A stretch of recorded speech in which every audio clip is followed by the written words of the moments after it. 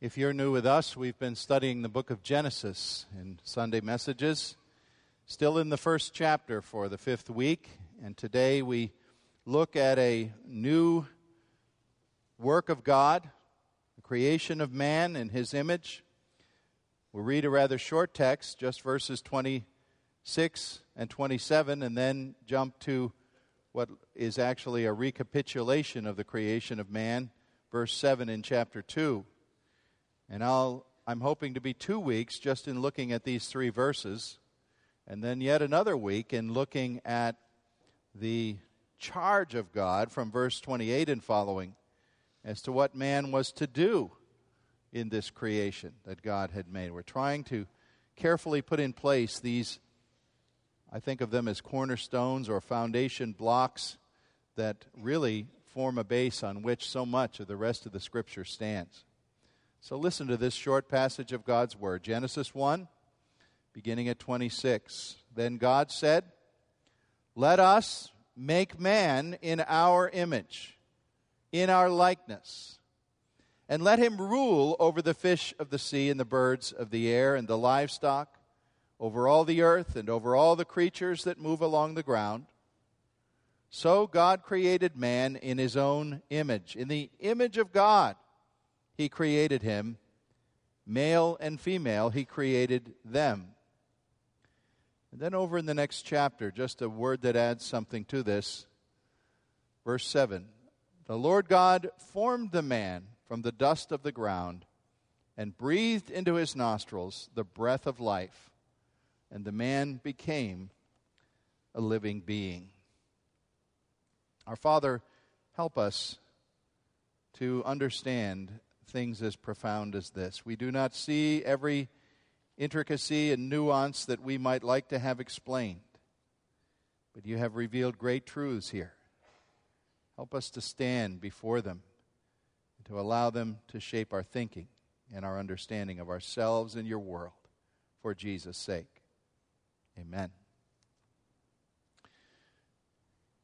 Even if you have never been to Rome, you probably have some awareness of the vaulted ceiling of the Sistine Chapel in that city of Rome.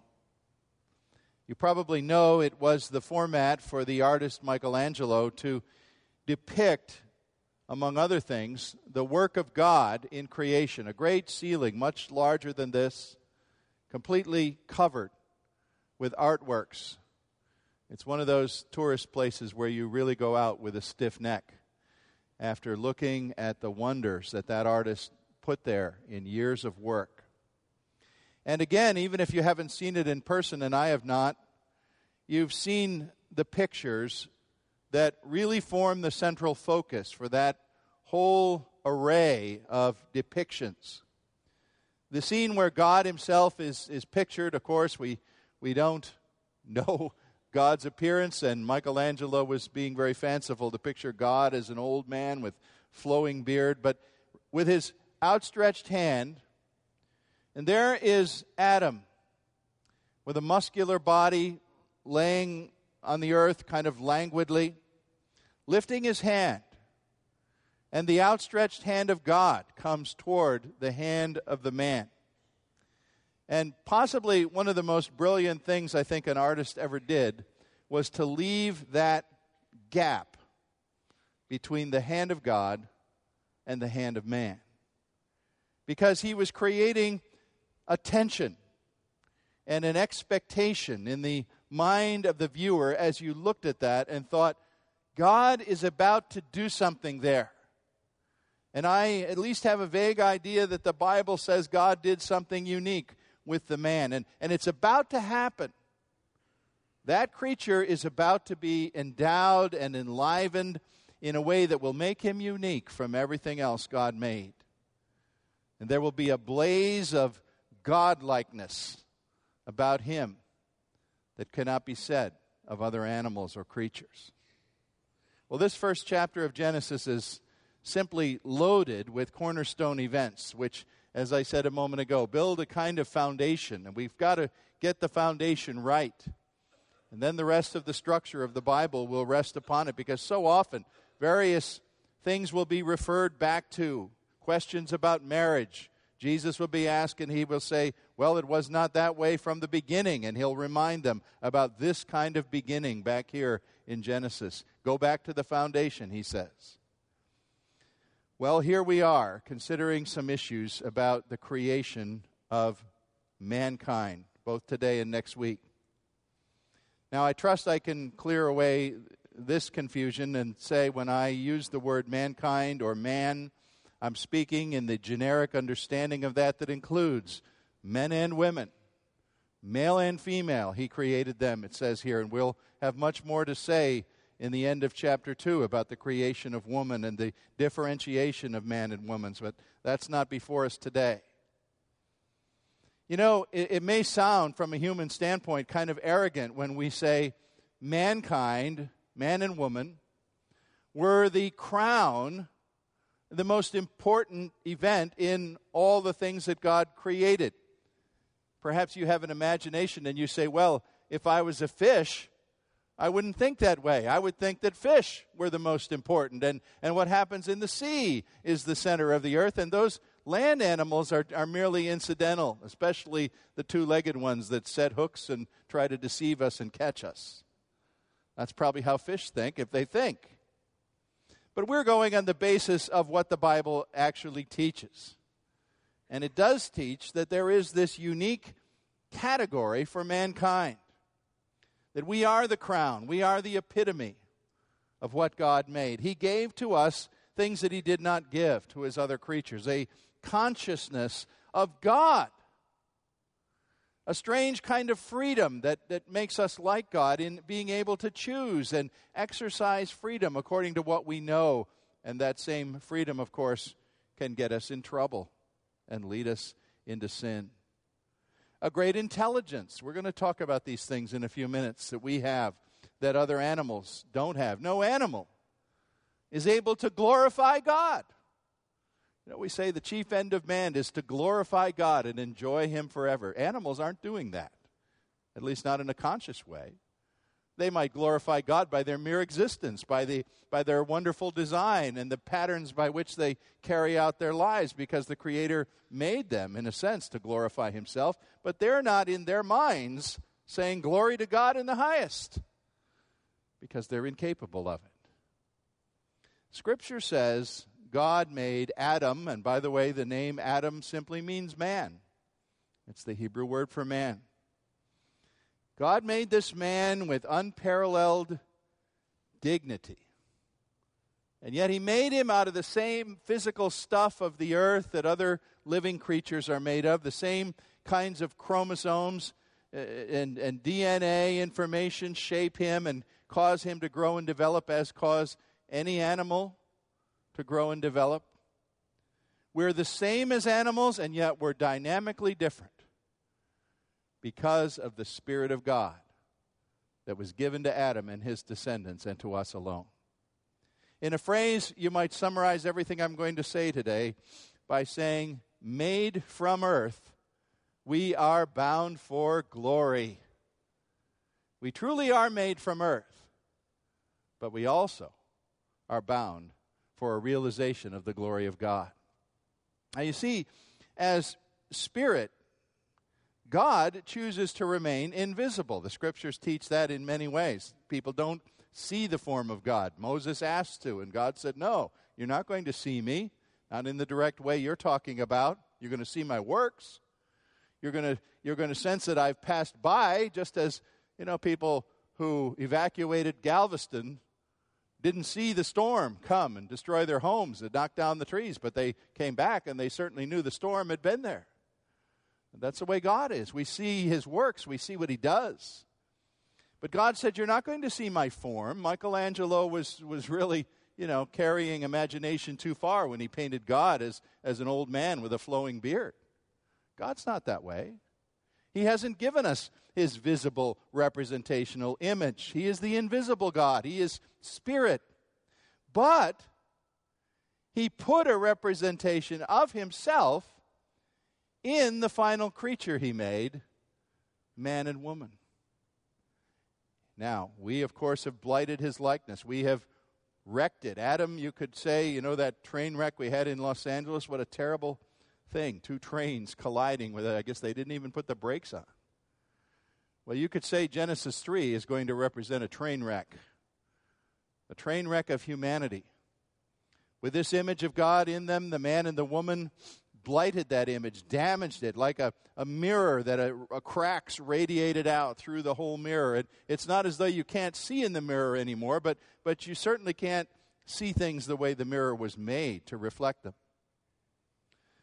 The image of God in man is seen perfectly one place and one place only, and that is in Jesus Christ. We still imperfectly display his image. We do it because of sin.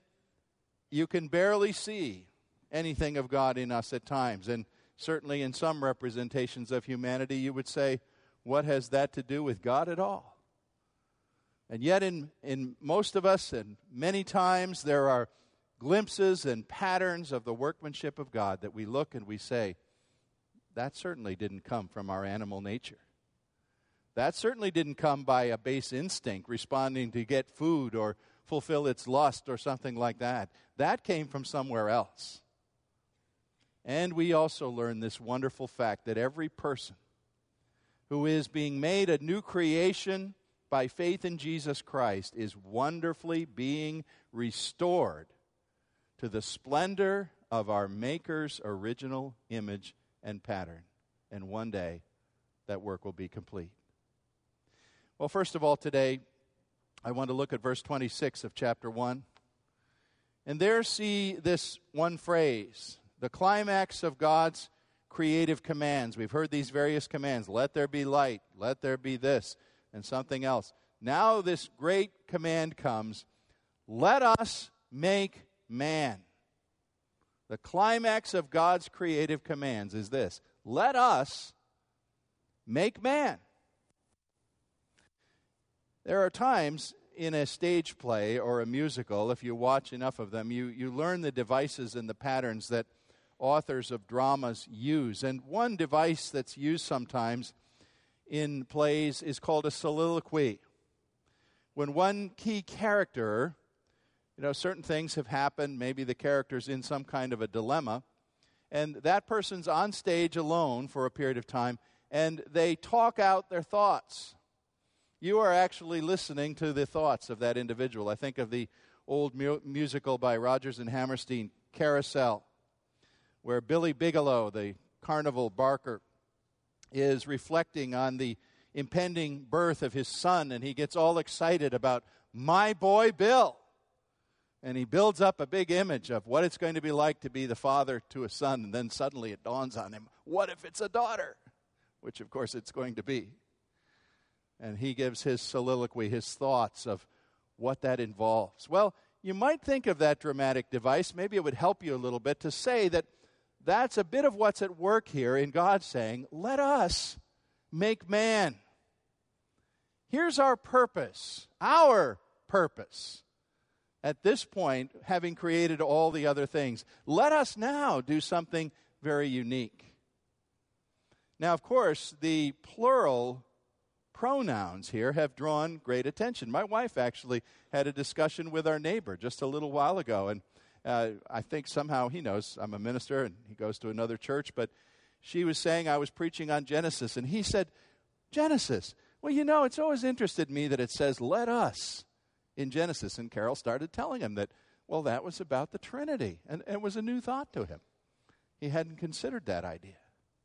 Well, Bible interpreters have talked this over and debated this and said, well, what does this mean? Why are these pronouns? Let us do this. It's a very strange way to sort of speak here. And one thought has come from some interpreters who say, well, we think this is a use of what the ancient world called the royal we. Now, you encounter this when a king or an emperor, I think actually the Pope speaks this way even today. He doesn't use a first-person pronoun when talking about what he's going to do because he is so powerful that he represents everybody else. And so he says, we are going to sign this decree. That doesn't mean everybody in the realm is going to sign the decree. It means the king's going to sign it. But it's the royal we. the king collectively representing a great body of people. There are those who think it's that, but the support for that really is pretty slender. Another suggestion is made here, an interesting one, that says, well, maybe this is God consulting with other heavenly beings. We haven't been told about them yet, and yet later in the Scripture it's implied that there were angels and there were beings, rulers, they're alluded to without being spelled out where they came from or when. Maybe this was God sort of consulting the heavenly court. Well, those are interesting thoughts, but neither of those concepts really fits the full teaching and understanding we have of the Scripture. Now, we would not claim, and it's hard to claim, that we have a full-fledged doctrine of the Trinity in the first chapter of Genesis. Father, Son, and Spirit. That hasn't been fleshed out. Although, we have heard about the Spirit. The Spirit in the very beginning there, present in the creation, brooding over the unformed chaos of the creation. And the New Testament, of course, is later going to teach us, John chapter 1, that the Word, Christ, was present from the beginning. Colossians chapter 1 teaches that all things were created by Him, Christ, and for Him. And so we take the Bible as a unity. And we take things that are made explicit in later portions of the Scripture and believe that they are implicit in earlier portions. The Bible is one book. And even though the Trinity has not been spelled out for us at this point, there is no other really logical explanation for what "let us" can mean, except that the persons of the Godhead, Father, Son, and Spirit, in some sense we're being made to understand here, consulted together and agreed upon their purpose that they would make mankind. I'm sure knowing, of course, God knew what would happen to mankind. God knew the Garden of Eden would come. He knew about their sin. He knew about their fall and everything that would work out from that. And yet He created this as His great crowning initiative and determined to see it through to the end. Now, another thing to point out here about this thought of "let us make man," and then what else is said in verse 27, moving on to 27 actually, from 26, is to see that the verb of verse 27 is that word again, created. And I remind you that word isn't used as much in chapter 1 as you might think. It's actually used 3 times in chapter 1. And there are many theologians who believe that each use of that word marks a kind of milestone in chapter 1. In the very first verse it says God created the heavens and the earth, the elements, the basic stuff, the energy that caused us to have a universe. Then in verse 21 comes the next occurrence of created, when it's saying that He created the great living creatures. And now comes this third use of the word. Maybe some would say we're making too much of it, but when a word is used selectively, it says He made other things, but 3 times it says He created. In verse 27 it says God created man in His own image, male and female. It seems that we're being told here that in accord with the meaning of to create, which, remember, is to bring something out of nothing, to start a new chapter, if you will, to make something that didn't exist before, that we're being told that the creation of mankind is a qualitatively distinct step away from all the other mammals and animals that had been created before this, significant as they are. And I would think from that point alone we have one of our evidences to say that man is not merely the end product of a line of chance evolution from lower animals. He represents something new, something distinct. Yes, we know he has kinship by his DNA, and we'll speak about that again in a moment too, with the animals. But yet, here's a new initiative by God.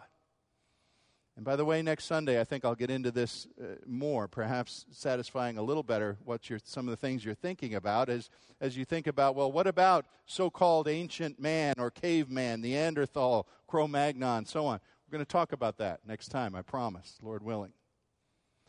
But we believe that Adam is a distinct new creation. This word create indicates that he is not merely a branch off something previously made. All right, let's go on then in the second point and jump to chapter 2, verse 7, where we read a kind of recapitulation, looking back again on what has been done, filling in a little more information for us in this verse, and telling us that we were made from dust, but we are bound for glory. There's very important information here in verse 7 of chapter 2. Two different phrases that have to be understood together. First, the Lord God formed the man from the dust of the ground. Now, we can't help but form pictures in our mind, can we, of things like this. We say, well, how did God make man? Well, I don't know about you, but I think of first grade or kindergarten, and when they sat us down at those low tables, in those little bitty chairs. If I sat in them today, my knees would be in my face. And they plunked down in front of us a blob of clay. Here, Michael, make something. So I took clay, and after it hardened, I took it home to Mom and said, Mom, here, this is you. And Mom rejoiced. Didn't look a bit like her, but she thought it was great. Don't we picture some idea that God sort of taking a blob of earth and shaping it, making it from the dust, making man a little mud man? Well, you see, these kinds of literalistic pictures don't entirely help us. The word dust is actually a loaded word, loaded with meaning and really loaded with symbolism. It conveys the idea of lowliness and humility, humble origin, even worthlessness. Psalm 90 reminds us that after death, our bodies, having no further earthly value, will return to the substances that they came from. Return to dust, you sons of men, says Psalm 90. Genesis 3:19 says, dust you are, and to dust you will return. Dust keeps us humble, I guess you would say. It reminds us that what we're made of is really not all that glorious. And in fact, another use of the word dust in the Bible, especially in the Old Testament, is in the context of grieving or acts of shame. People would put dust on their heads when they were grieving to show that they were bereaved and bereft. Matthew Henry, the old commentator, has a word here that's helpful, as he often does. He said, man was not made from gold dust, nor of diamond dust, but common dust, as from the very elements of the earth. And I think that's what Genesis is telling us. It's reminding us that we didn't begin our lives as angels. We were made from a creaturely substance, the same substance other creatures are made of. So yes, it's no mere coincidence that our DNA, they tell us that chimpanzees' DNA is very, very similar to us. And then right away the conclusion is, well, we have to have a common ancestor. Well, we agree with them that the DNA is the same. That's obvious. The microscope reveals it. But we reject the conclusion that it means we have a direct linkage, that there was no supernatural act, and that we are different. We are different. But this is telling us it's not our biological composition that makes us different or makes us glorious. Biologically, in substance, we are merely of this earth, and we will return to this earth. We are creatures from the dust. But then we're taught something that seems almost opposite, and it seems to cancel the first out. But I think we have to hold on to the first thing while listening to the second thing. God breathed into the man's nostrils the breath of life, and the man became a living being. The Old Testament word in Hebrew for breath is one of those wonderful words. When you learn the Hebrew language, you have to make your tongue do some funny things. You pronounce it ruach. You have to get a sound in the back of your throat. The ruach of God, the breath of God, and guess what? It's the same word for the Spirit of God. And it's not coincidental that those words have the same meaning. Here is God aspirating, if you will, His Spirit, His very essence, His presence into Adam. Now that's a mystery. We don't know exactly what that means, but it's something being done that was not done for the other creatures. We're creatures, like a lion, like a gopher. I actually know some people who look like gophers, but we have the Spirit of God. And no gopher has that. We have the breath of God in us. We're not only creatures, we are persons. And so we don't simply live by animal reflexes and instincts and hungers and base drives. We live according to minds that can think, and a moral instinct and a conscience and a soul that breathes with the Spirit of God.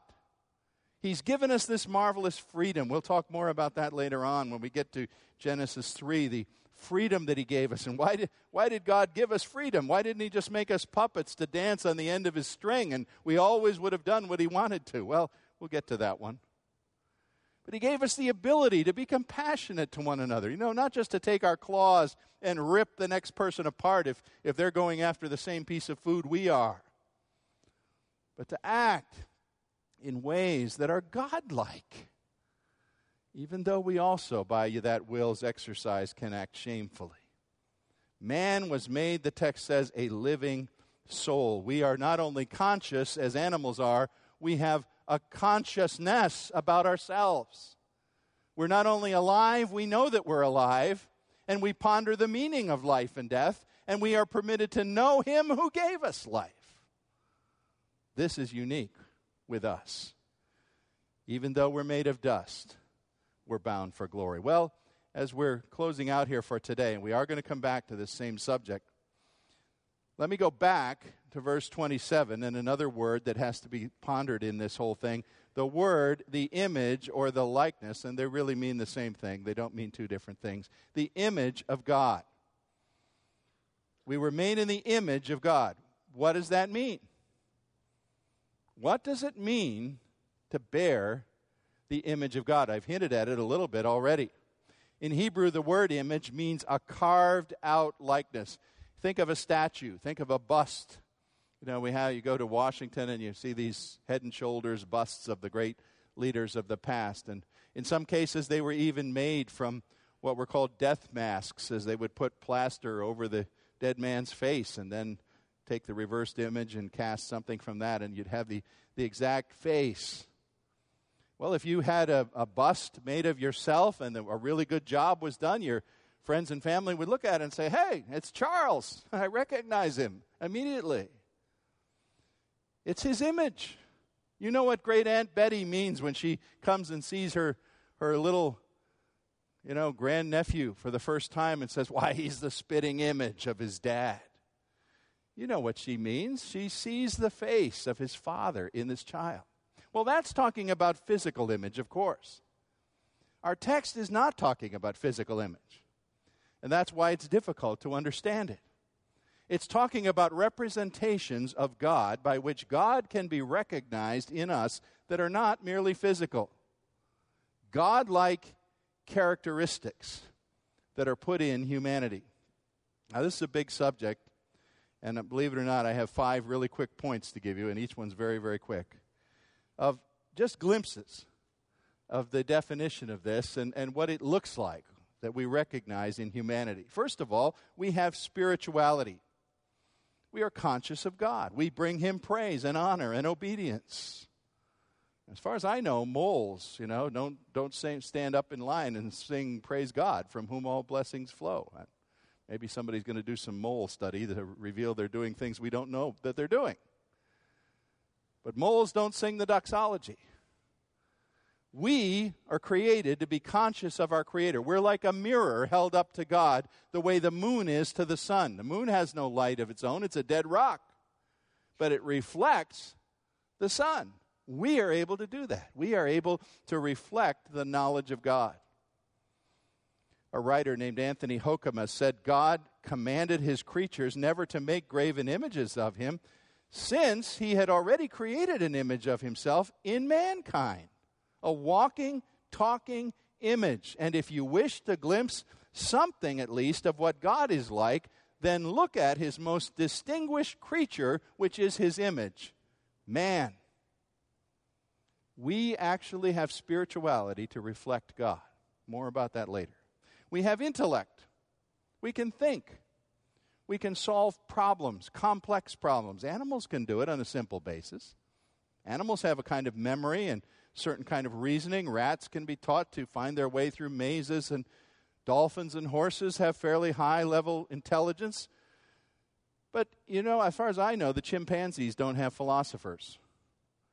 Remember that question we talked about a few weeks ago, why is there something instead of nothing? I don't believe the animal kingdom has ever pondered that question. I don't believe the animal kingdom has ever stopped and thought, if a tree falls in the forest and no one's there with ears to hear it, does it make a sound? That's one of the famous questions of philosophy.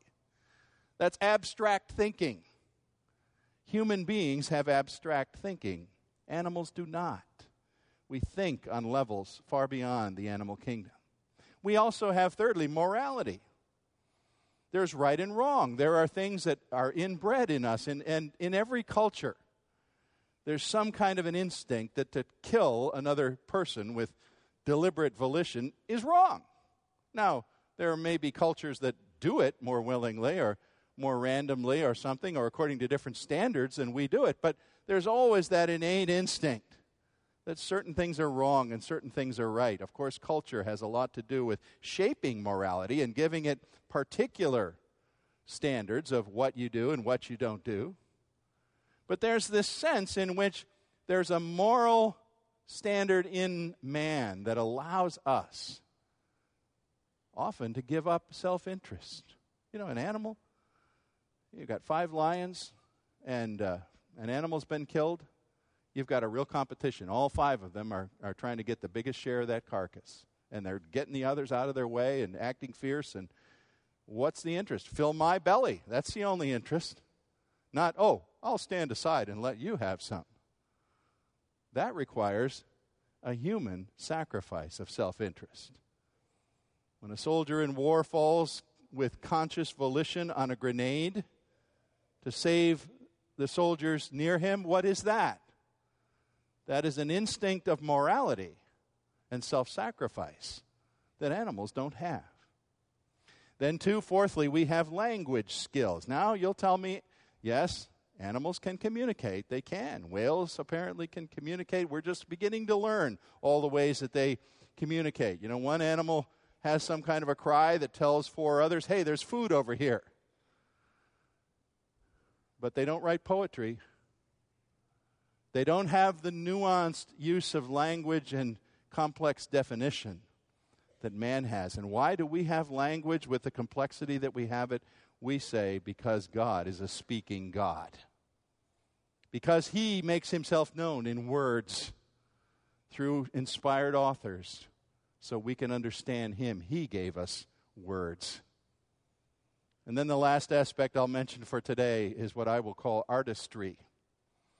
We alone, of all God's creatures, can appreciate beauty in a sunset or a musical sonata or a painting, and then seek to reproduce it ourselves in art and music. Animals do not have music.